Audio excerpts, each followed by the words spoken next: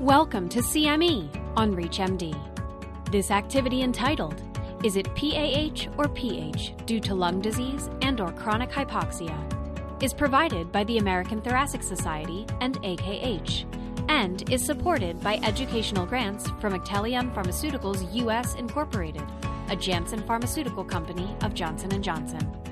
Prior to beginning the activity, please be sure to review the faculty and commercial support disclosure statements, as well as the learning objectives. Thank you very much. It's a pleasure to be joining you today and join my good friend and colleague, Val McLaughlin. We've worked together on quite a few of these programs, and we hope you'll enjoy this one. It's obviously an interesting topic. As we advance through pulmonary hypertension, we're learning more and more about various forms, and so we'll have a couple of interesting cases that will, I think, raise some interesting questions today. So these are our objectives. We're going to talk a little bit, some background about hemodynamics and diagnosis, and then we'll get into a couple cases, go into some treatment issues, and then go from there. So this is sort of by way of review. So, of course, when we think about pulmonary hypertension, the critical point before we treat it is to properly diagnose it. And these classifications or groups of diagnoses is something that were developed many years ago, and both Val and I participated in these developing these classification system, and I think it works. It's certainly not perfect, but I think the concept of trying to group pulmonary hypertension into PAH, or what you might think of as more of an intrinsic pulmonary arteriopathy, and you can see the various conditions on the right that fall into that category, versus pulmonary hypertension due to another condition, specifically lung disease, left heart disease, or thromboembolic disease, and then the usual miscellaneous. So these are clinical classifications, and they're useful to clinicians. They certainly have their limits, and one of the challenges, and we'll talk about this in a little while, is, for instance, in a patient who has lung disease and pulmonary hypertension, when can you actually call this what we call group 3 pulmonary hypertension, or when is it more, let's say, group 1? And that's, I think a topic that we talk about a lot, and I think it's a very important one, because obviously it relates to how we treat these patients. And again, we'll get back to that, and one of the cases that I'll show will, I think, underscore some of those challenges with classifying patients that we have. Now, don't forget that, you need to think about pulmonary hypertension before diagnosing it. And we show data like this. I've been doing it even longer than Val has, and showing data that there's this delay in diagnosis of up to 2 and even 2.5 years. And so this is a problem, I think, that still exists, and before, we go on with treatment, you need to think about the diagnosis, and we hit that home time and time again. Symptoms are nonspecific and can be often classified as more common conditions, asthma, other heart diseases, etc. And the diagnostic process really is one of ruling out various conditions. And so the diagnostic algorithm that you're probably familiar with is pretty well worked out. And it really, again, is to basically check off the boxes. Do they have thromboembolic disease? Do they have significant respiratory or pulmonary disease? Do they have left-sided heart disease? Before you arrive at a diagnosis of PAH or group 1 pulmonary hypertension. I'm not going to go into the details of the entire evaluation, except to say that, patients who have pulmonary hypertension can present with a variety of symptoms. And so, you look at the list of these relatively nonspecific symptoms, and you can see that, many different conditions share these features. Physical examination, we still stress, and I still use my stethoscope. But you hopefully can see signs of pulmonary hypertension, and in more severe cases of right heart failure. Hemodynamic definitions are something worth spending a minute on, because these have really changed a bit. And Val knows, since she helps run the World Symposium that's every 5 years or so, that a lot of what was discussed, one of the highlights of the last one, was this redefinition, if you will, of pulmonary hypertension to a mean pulmonary artery pressure of greater than 20 as opposed to 25, which is how it used to be. Now that, was a result of a lot of discussion, a lot of review of evidence, historical data on what is a normal pulmonary artery pressure. But the consensus was that a mean pulmonary artery pressure, in fact, in normals should average about 12 to 14 millimeters of mercury. And so 2 standard deviations above that would be 20. However, it was felt that you needed to have a little bit more than just a mean pressure over 20 to say you actually have pulmonary vascular disease, i.e. precapillary pulmonary hypertension. And that's where the other criteria of a wedge less than 16 and a PVR of at least 3 Wood units comes into play. And then if you look down the list there at postcapillary pH, also a mean of greater than 20 with a wedge of greater than 15 and a PVR that's normal or less than 3. You can have combined pre- and postcapillary pulmonary hypertension. Then you can have what they call, a tripartite definition. And that, I think, another way of saying that is that you really need to have all of these criteria to say that you have PAH. So the concept here is that we're not just talking about a number here, we're talking about a disease or a disorder. And that's, I think, the message in this classification, in this hemodynamic definition of having to have all 3 of those components present. Hey, Rich, do you think that change in definition has resulted in much of a change to your practice? It probably not, surprisingly, and I think there is even some data that if you use that definition, specifically the PVR over 3 part of it, you're not going to add that many patients. And there's to be honest, a fear that we'd be diagnosing all these people that have this very mild elevation in PA pressure of 21 or something like that, and we'd potentially be over treating patients and whatnot. And I haven't really found that to be the case. How about you? Yeah, I agree. I haven't at all. And in fact, we reviewed our historic database on the scleroderma patients, which I think is our greatest opportunity to find early disease. And I can't remember the exact numbers, but out of the right heart casts we've done on the scleroderma patients over the past, X number of years, there was maybe 1 or 2 additional patients that met that criteria that didn't previously get categorized as PAH. Yeah, that's been my experience as well, and so I think this is accepted in the community, and I think it is important. And again, the concept is that you're really trying to diagnose a disease, not a number. We don't have time to get into the details of all the evaluations that are done. I think these are all familiar with you. There's nothing super fancy about the evaluation of pulmonary hypertension except that you need to do it. And we still feel that ventilation perfusion scan remains the best test to exclude chronic thromboembolic pulmonary hypertension. In other words, a normal or near normal VQ scan excludes the diagnosis of CTAP. An abnormal one, on the other hand, doesn't make the diagnosis of CTAP. Of course, you need confirmatory testing. But we're talking about excluding an echocardiography, which is almost always done because that's often the first test.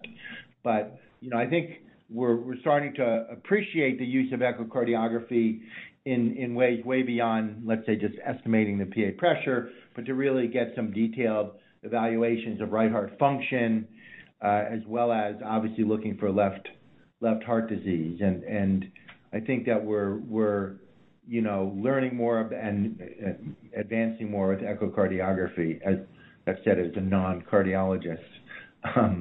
So as the non-pulmonologist, Rich, let me ask you a question about the VQ scan. And many institutions are really having a hard time doing the V part of it in the era of COVID. Can you tell folks how you approach that when you perhaps just have the Q part of it?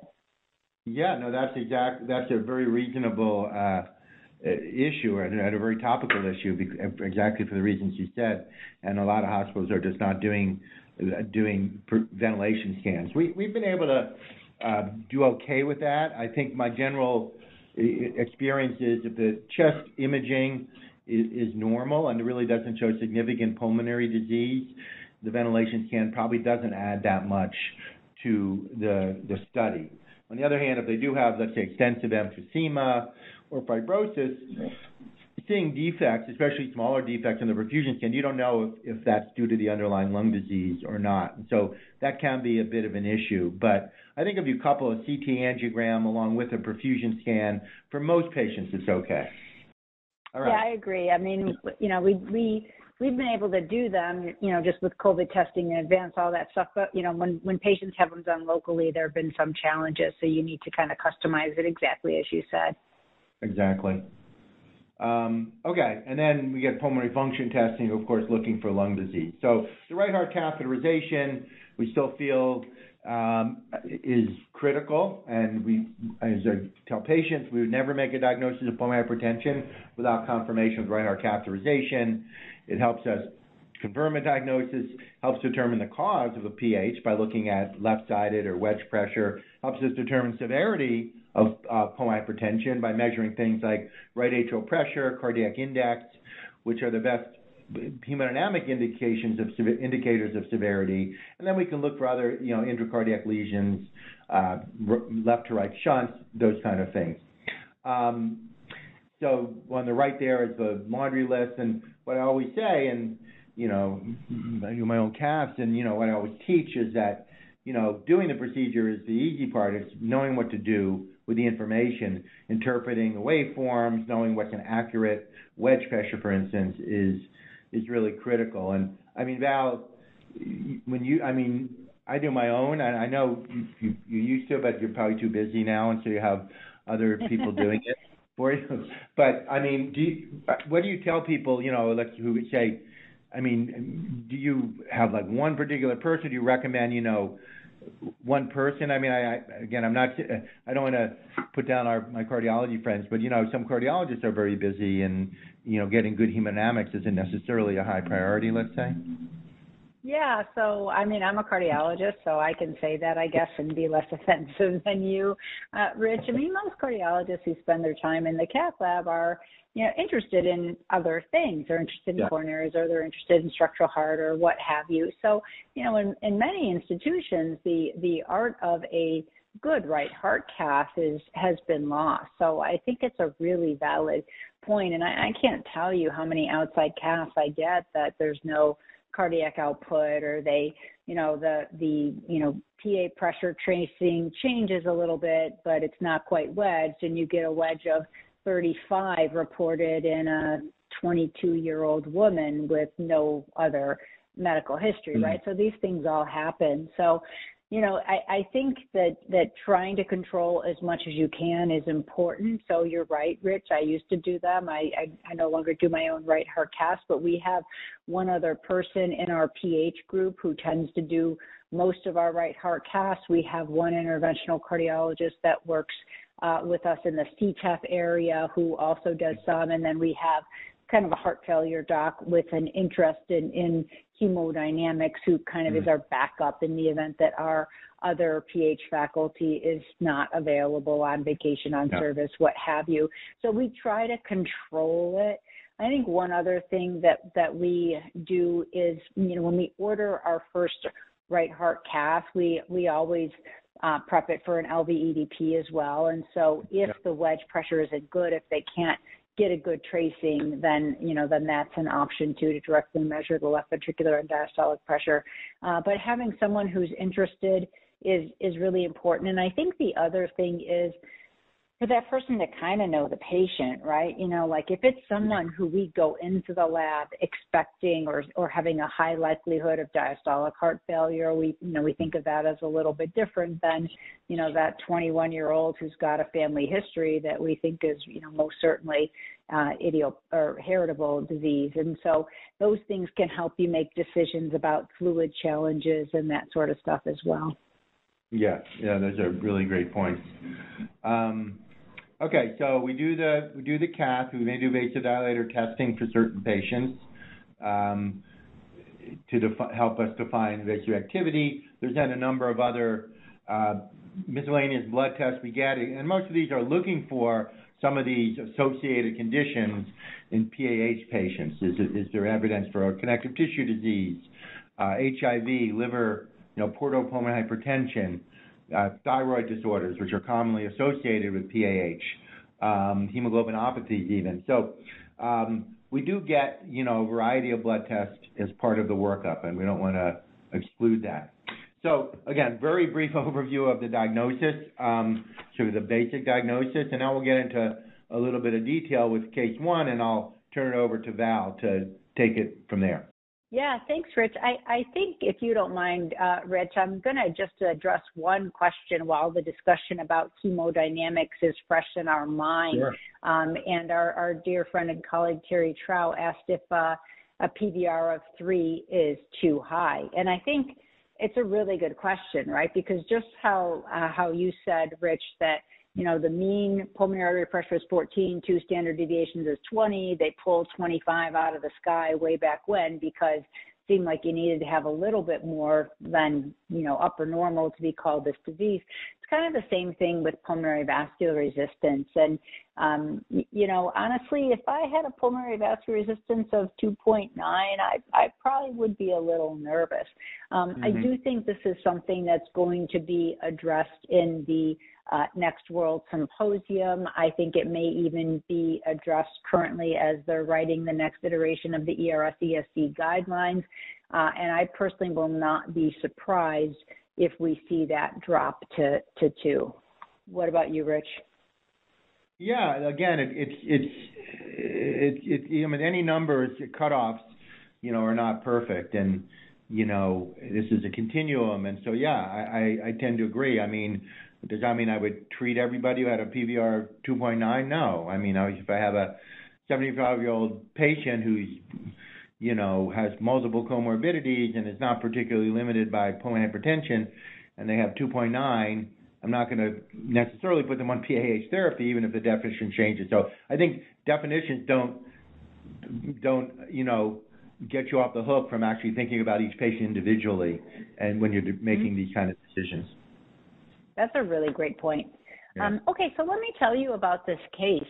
This is a 49-year-old woman with scleroderma, and I first met her in May of 2015 because she had an abnormal echocardiogram.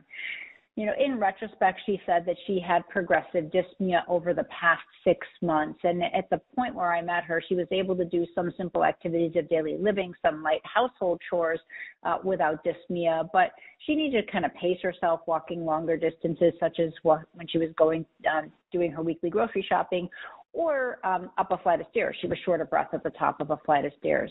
She had some lightheadedness with very extreme exertion, but denied syncope, and really the rest of her cardiac review of systems was negative. This is her physical exam, 5'2", 160 pounds. Her blood pressure was kind of on the high end of normal. She was a little tachycardic when I first met her, but she was saturating just fine. On physical examination, her carotid upstrokes were reduced. Her JVP was a little bit elevated at 10, and her lungs were clear. Her cardiac exam was really pathognomonic for pulmonary hypertension. She had this palpable right ventricular heave, this loud booming P2 that you heard well even at the apex, and she had a tricuspid regurgitant murmur. Her abdomen was soft, she didn't have lower extremity edema, and she had some of the other peripheral findings of scleroderma, including sclerodactyly and telangiectasias. So the echo that was eventually done that led her to my office demonstrated severe right ventricular enlargement, moderate right ventricular dysfunction, severe right atrial enlargement, normal EF. The septum was flat in the short axis and RV pressure overload pattern. She had moderate tricuspid regurgitation, and her estimated RVSP was 87. We completed the evaluation. We did a hall walk during which she walked 372 meters, which is low, and particularly in light of the predicted for her young age. And her Borg score was not high, and she saturated well throughout. She had normal perfusion. Her PFT showed relatively normal volumes and flows, but her diffusing capacity was 48%, which is something that we typically see in scleroderma patients as they start to develop pulmonary hypertension. Her HIV was negative, her LFTs were normal, and her BNP was elevated at 247. So we took her to the cath lab and did a right heart catheterization on her. Her right atrial pressure was 11. Her pulmonary artery pressure was 92 over 42 with a mean of 62.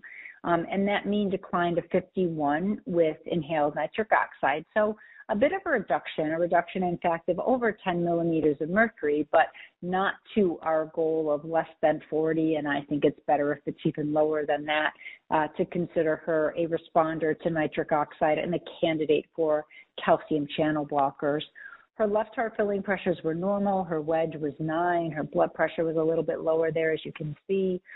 We tend to do cardiac outputs by both thermal dilution and by an assumed FIC, and so sometimes there is a bit of a variation there.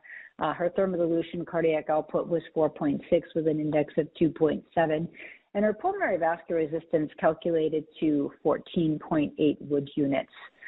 So we have a woman with scleroderma, 6 months of dyspnea, functional class 3, hall walk in the high 300s, moderate RV dysfunction on echo, and PVR of 14.8, kind of to sum it up. Rich, how worried are you about this patient? I'm worried. I mean, she, we can sort of, and I think we'll get into sort of how we risk stratify patients to determine the degree of severity, but just looking at everything you've told me, and especially the hemodynamics, I mean, you have a scleroderma patient, so we're more worried about them in a lot of ways. She's got a somewhat elevated right atrial pressure. She's got a cardiac index, at least by FIC, that puts her sort of in the low intermediate or, intermediate to severe hemodynamics with a index of, 2 to 2.5 or so, and a very high pulmonary vascular resistance. So, those are concerning numbers to me that she, is in tough shape. Yeah, they're concerning to me too. And I was really worried. And whenever we have our new patients, whenever we talk to them after their first right heart catheterization, we really talk to them about all the therapies. We want to introduce everything, even if we're not going to start with everything. But she was sick enough that I was really worried about her and tried to talk to her in great length about parenteral prostacyclin therapy. And she was one of those people that, was just overwhelmed by it. She just couldn't absorb it at that point in time and asked if there was possibly anything else. And so we made the decision to start dual oral therapy with ERA and PDE5 inhibitor with close follow-up. And I think this is something that is really, really important. We'll talk about risk stratification. But whatever decision you make, following the patient and reassessing them is really very important.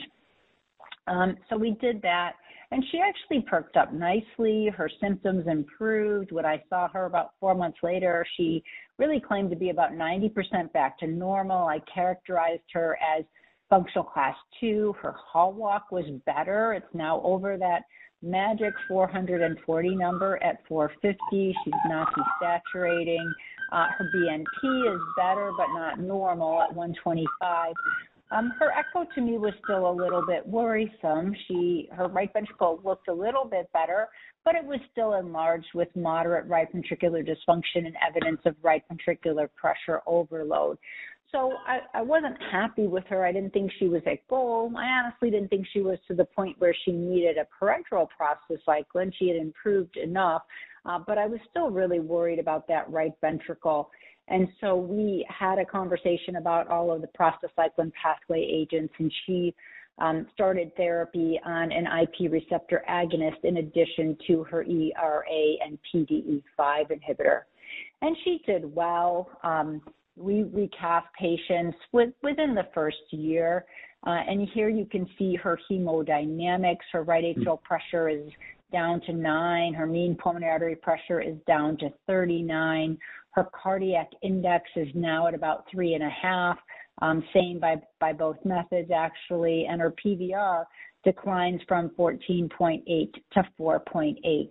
And that right heart cath was done in January of 16, and I still follow this woman, and she is still doing well, minimal symptoms, hall walk, probably high 500s, low 600s now. And interestingly, her RV functions absolutely normal on her echo. So she continues to do really well on triple oral therapy.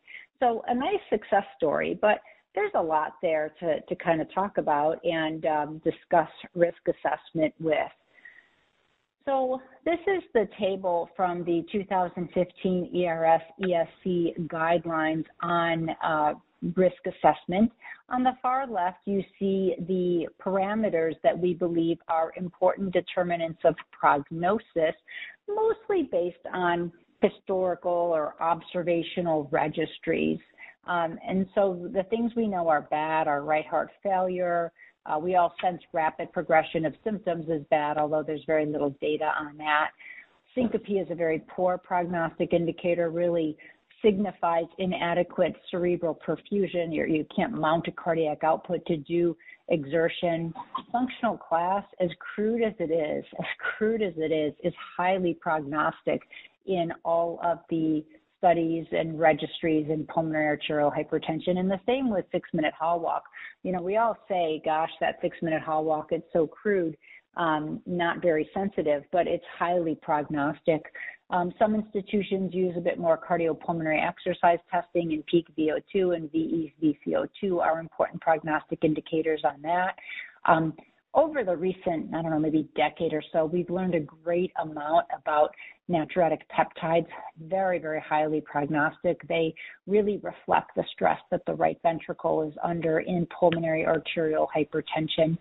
I think probably the most disappointing thing on this table is imaging. And the truth of the matter is it's really difficult to quantitate RV function, that, there's different standards.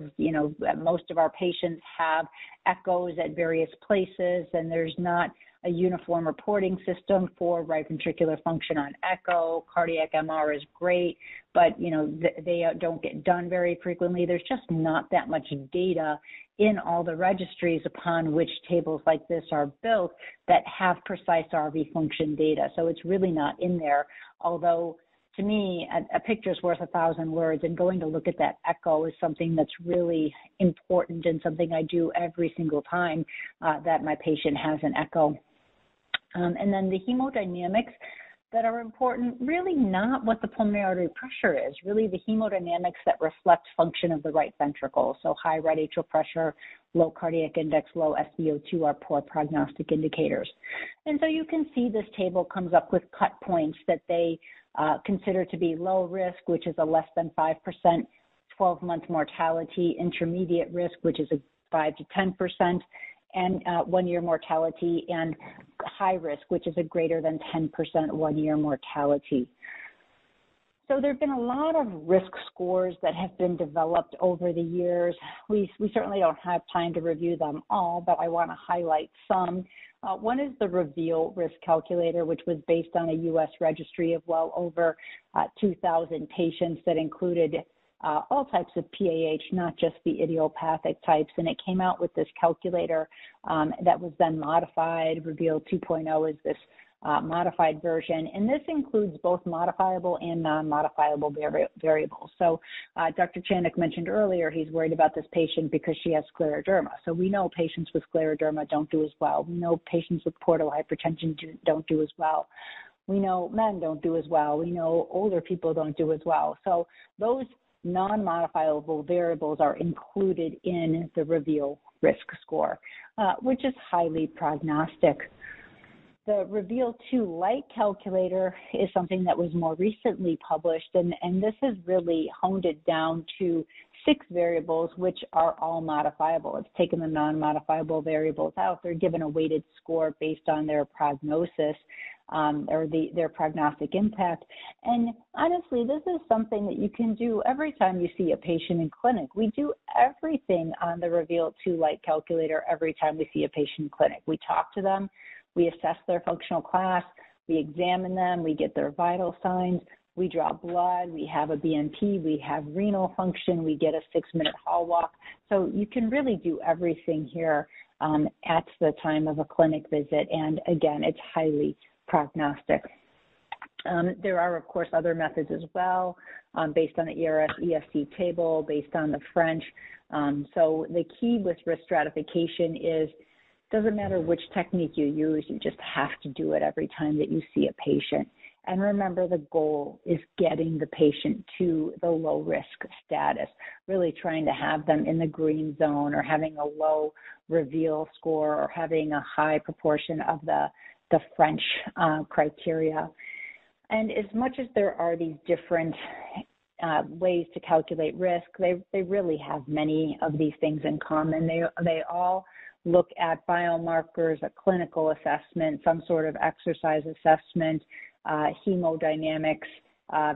The only one that really includes the echo is the reveal score. The full reveal has a pericardial effusion in it.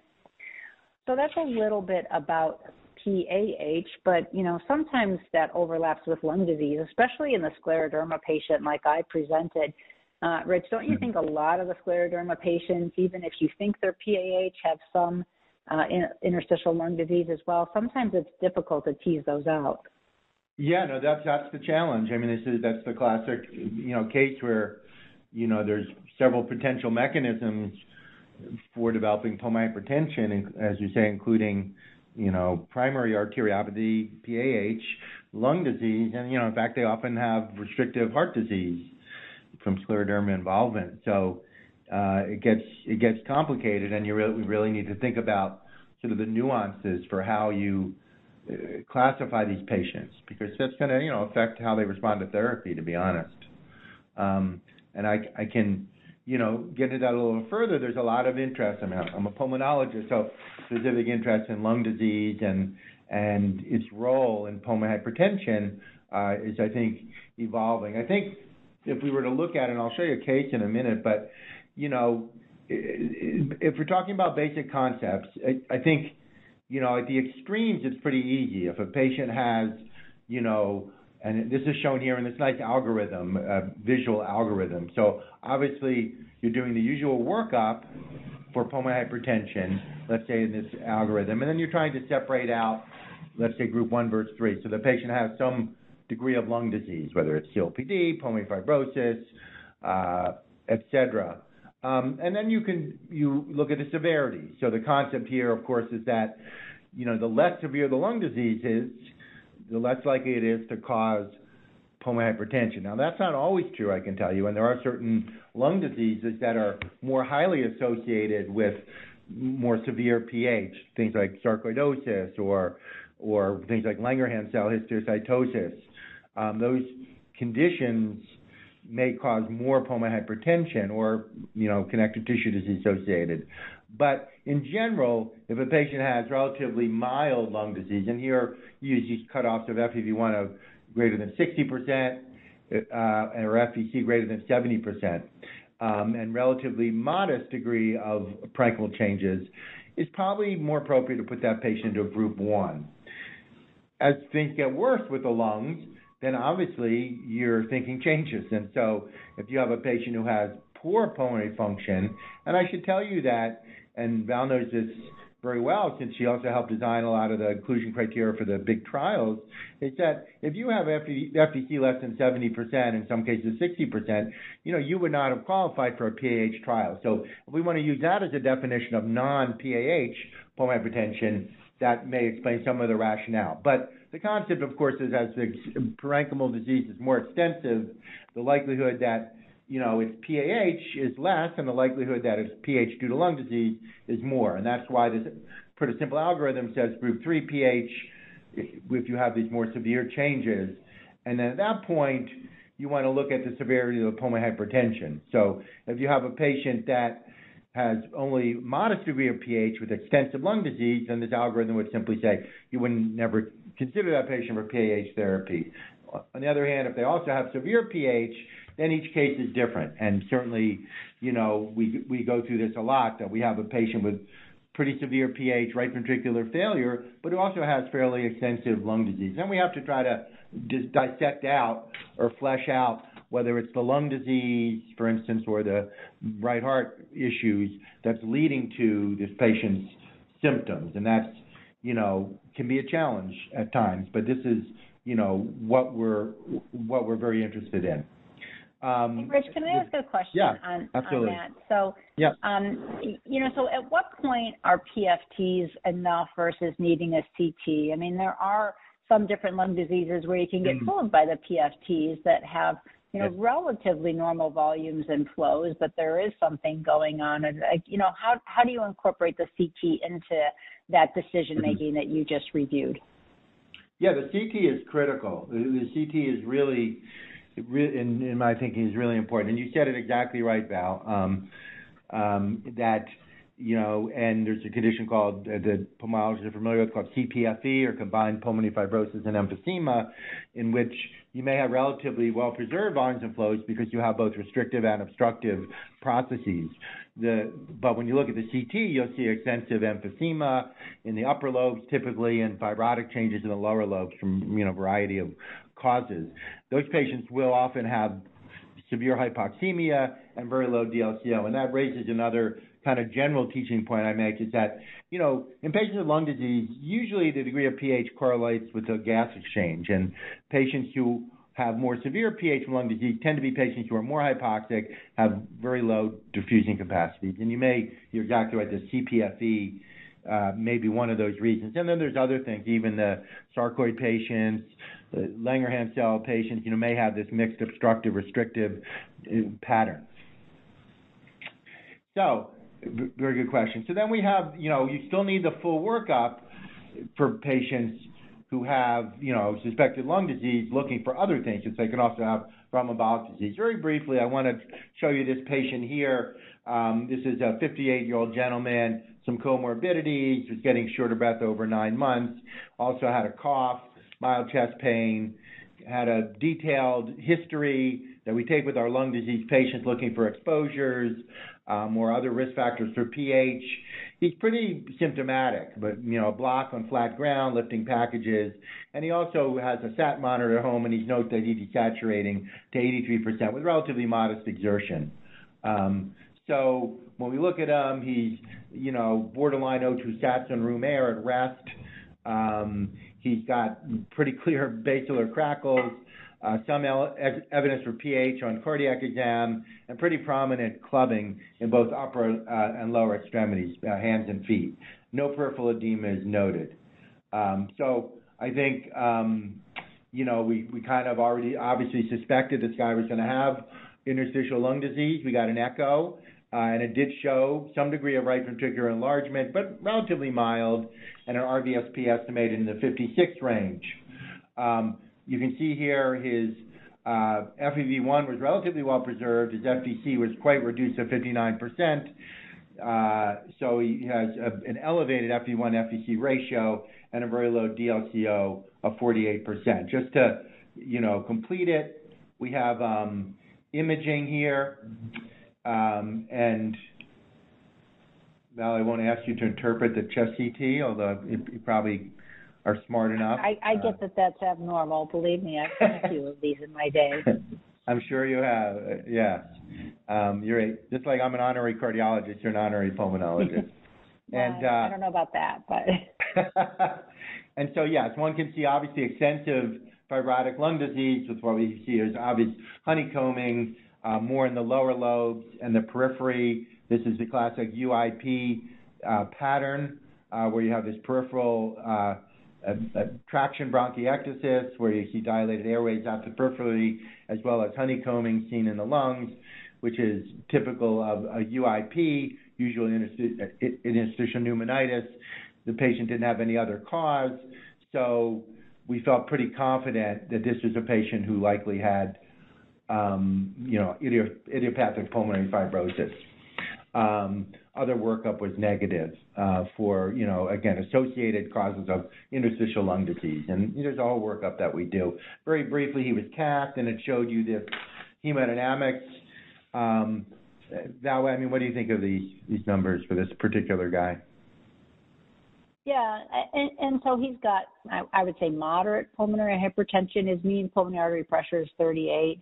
I guess like I think of up to the mid-30s as something that you expect for many kind of group 3 patients. Much higher than that. I don't like to use the term out of proportion, but like you worry that there's something else going on as cardiac output is preserved, which, in my experience, we see frequently in patients with parenchymal lung disease or group 3 PH, and his PVR is modestly elevated. So, I think this is a pretty straightforward group 3 PH patient.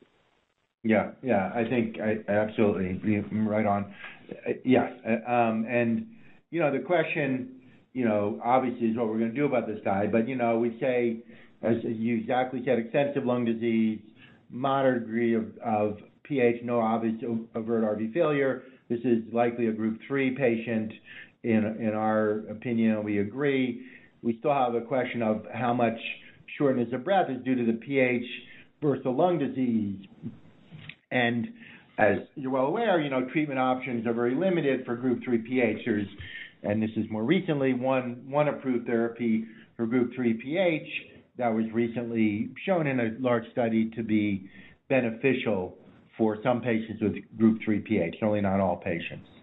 But I think, I find it really important to temper the expectations when we have this conversation, because just like you said, they have dyspnea due to both, right? And PH therapies are not likely to have the dyspnea that's related to the underlying, or not likely to help the dyspnea related to the underlying fibrotic lung disease. So we definitely treat a lot of these patients, but I think it's really important to temper the expectations. Yeah, absolutely agree. And then to finish this, and we can look at overall things that may help separate group 1 versus group PH. And, a lot of it comes down to severity of disease, and the echo, I think, underscores that. So it still remains a challenge separating these patients.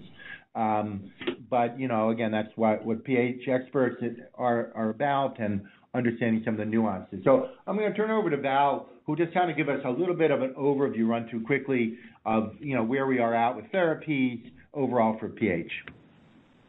Yeah, thanks, Rich. And that was a really interesting case, and, we are all seeing a lot of these sorts of patients right now.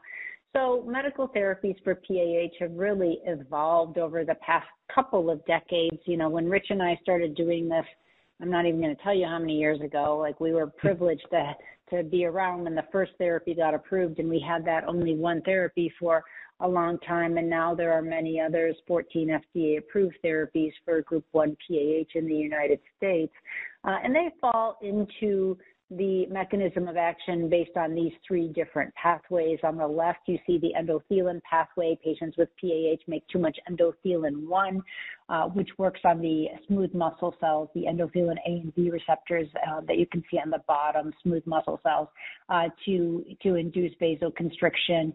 And chronically, this causes cellular proliferation. And we can block these receptors with oral agents called endothelin receptor antagonists. In the middle, you see the nitric oxide pathway, where the deficiency is the inadequate production of nitric oxide synthase, which is required to convert L-arginine to nitric oxide, which works via the cyclic GMP pathway to result in vasorelaxation and inhibition of cellular proliferation. And we can attack this pathway 2 ways. We can block PDE5 inhibitors and inhibit the degradation of SGC, or we can directly stimulate SGC, so 2 oral agents to work on that pathway. And then on the far right, you see the prostacyclin pathway, the very first pathway we were able to target. The deficiency here is in prostacyclin synthase, which is required to convert prostacyclin I2 to arachidonic, or convert arachidonic acid to prostacyclin I2, which then works via the cyclic AMP pathway. And we have a number of prostacyclin analogs that can be given intravenously, subcutaneously, intermittent inhaled, and orally. And we also have an IP receptor agonist that directly binds to that IP receptor to stimulate the cyclic AMP pathway. So really thrilled to have agents to work in all of these different mechanisms. But what I always say when I show a slide like this is just the tip of the iceberg. There are many other pathologic pathways in pulmonary hypertension. And in fact, we're in a very rich trial period now where we have agents, novel agents that look at other pathways that are being studied. So really a thorough overview of all of the agents is beyond what we can do. This is a listing of them: 3 commercially available endothelin receptor antagonists, 2 PDE5 inhibitors, and 1 SGC stimulator that work on the nitric oxide pathway, a number of prostacyclin analogs, and 1 prostacyclin receptor agonist. The ERAs have been studied in clinical trials that have demonstrated improvements in hall walk. One, macitentan was an M&M trial, long-term benefits. Ambristatin, hall walk, and also was an important part of the Ambition trial. These are all effective agents that do need some monitoring because of the REMS, particularly associated with the pregnancy risk and LFT monitoring for bosentan.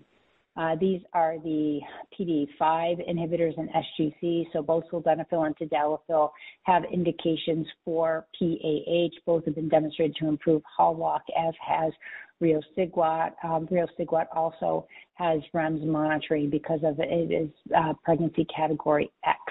And REMS monitoring is important for these agents. It's an important part of the FDA approvals, and there are some steps you need to go through to enroll in the REMS program, and these have limited distribution because of that. Number of prostacyclin pathway agents: epoprostenol, the very first therapy we had, treprostinil, which can be delivered 4 different ways: IV, sub-Q, inhaled, and orally. Iloprost is another another inhaled prostacyclin analog, which we don't use very much in the U.S. since it's given more frequently than inhaled treprostinil, which is already given 4 times a day. So it's not as much used here. And then the receptor agonist, the IP receptor agonist, selexipag. And our treatment strategy has really evolved over the recent decades from that of a sequential looking back to that of an upfront combination therapy, induction therapy, shall you say. And it's important to follow these patients. These are some consensus statements from the ACC/AHA that kind of give some guidelines on how frequently you should follow patients and what tests you should do. And it varies based on how sick the patient is. I think it's been a really rich year for some publications with respect to risk assessment in PAH. This is from a French paper that looked at initial therapy strategy. So initial triple combination therapy had better improvements in risk status. The bar on the right, you can see the change in risk status was much more dramatic in patients who received triple combination therapy than either mono or dual therapy, despite the fact that those patients were sicker to start out with.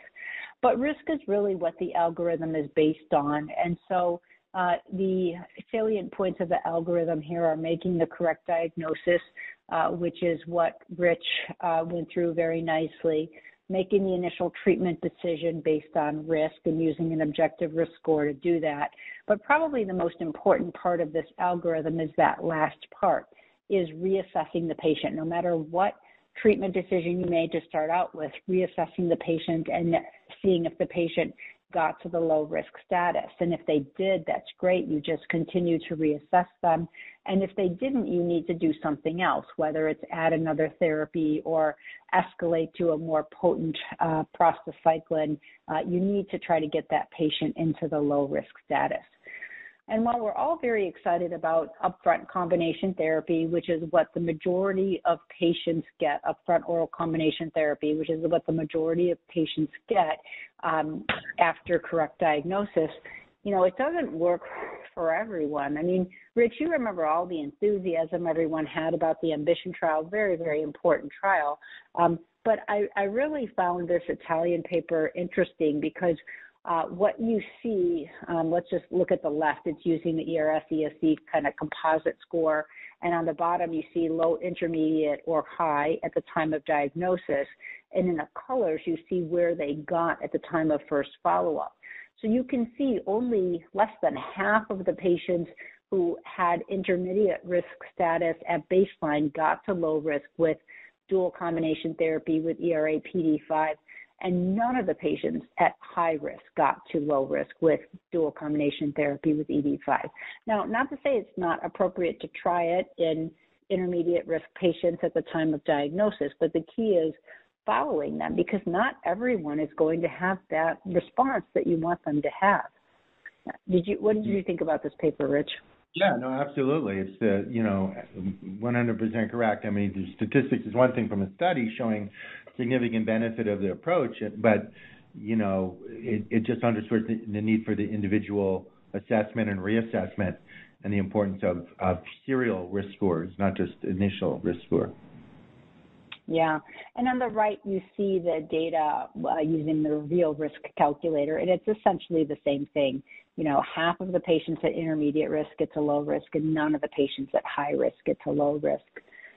Lung transplant, back in the day, we thought of medical therapy as a bridge to transplant, but we do so well with medical therapy these days that we don't do as many transplant. It's now reserved, at least in the U.S., for patients who fail maximal medical therapy. And Rich, being a pulmonologist, you could speak better to the challenges of, trading one disease for another with transplant. But I could probably count the number of my patients who get transplanted each year on one, maybe two hands. Mm-hmm. Yeah, no, absolutely. It's still a challenge because the timing of it, and I think we agree if a patient's doing well on medical therapy for PAH and they're in low risk, we wouldn't transplant them. And we have many patients, and you have many patients who've been on intravenous prostacyclin for, in some cases, decades, who are doing great, right? And they've never needed a lung transplant. They're used to the therapy, et cetera. Yeah. And we spend so much time talking about all of our fancy new treatments that sometimes we don't emphasize the supportive therapies enough. And some patients need oxygen. If they're hypoxic, that causes further pulmonary vasoconstriction, so we don't want them to be hypoxic. And you have to think about supplementing oxygen, not just at rest, but with exercise, sleep, and altitude. A lot of our patients need diuretics, right? You want to move that right ventricle to a better place on the Frank-Starling curve. So many of them need diuretics. I think exercise is really important. Once they're on therapy, getting them into a pulmonary rehab program and getting them conditioned and exercising regularly is important. Of course, it's a very difficult conversation to have the risk of pregnancy in a woman who's been diagnosed with PAH, but it's a critical one to have. And, it's a devastating disease for both the patient and their family. So psychological support and counseling are always very important, and patient support groups help with that a lot. Yeah, absolutely. And, we always say it takes a village, right? Like it takes a whole group of folks to take care of our PAH patients. And I say frequently, I could not do what I do without my nursing staff. Like they are really the backbone of our center, and there's collaboration. Rich and I are making jokes with each other about the cardiology pulmonary thing, but they're both they're very important as well as many other subspecialists you see here. Thanks, Val. Yep. Great overview of treatments and where we're at. So, just a way to conclude, and I'll get your final remarks as well. It all starts with understanding risk factors, signs and symptoms, making a proper diagnosis, understanding some of the nuances of the classification system, for instance, as it relates to lung versus, PA group 1 versus group 3. Val talked about goals of therapy and this emphasis on risk, getting patients to low risk, which you think is very, very important, both because patients want to feel better and it's also prognostic as well. And using these tools that are widely available now at every follow-up visit, having a very consistent, systematic approach, and that the concept of combination therapy, aggressive combination therapy, add-on therapies, is getting more and more traction and really is currently the standard of care. So, with that concludes our presentation. Any last words, Val? No, Rich, I always enjoy working with you. I think this is a conundrum that we get into a lot. Like I face it all the time, particularly in the scleroderma patients. Are they group 1? Are they group 3? Are they some of both? So it's a really important topic. Great. Well, thanks everybody for joining, and have a great rest of your day. You've been listening to CME on ReachMD. This activity is provided by the American Thoracic Society and AKH and is supported by educational grants from Actelion Pharmaceuticals US Incorporated, a Janssen pharmaceutical company of Johnson & Johnson. To receive your free CME credit or to download this activity, go to reachmd.com/CME. Thank you for listening.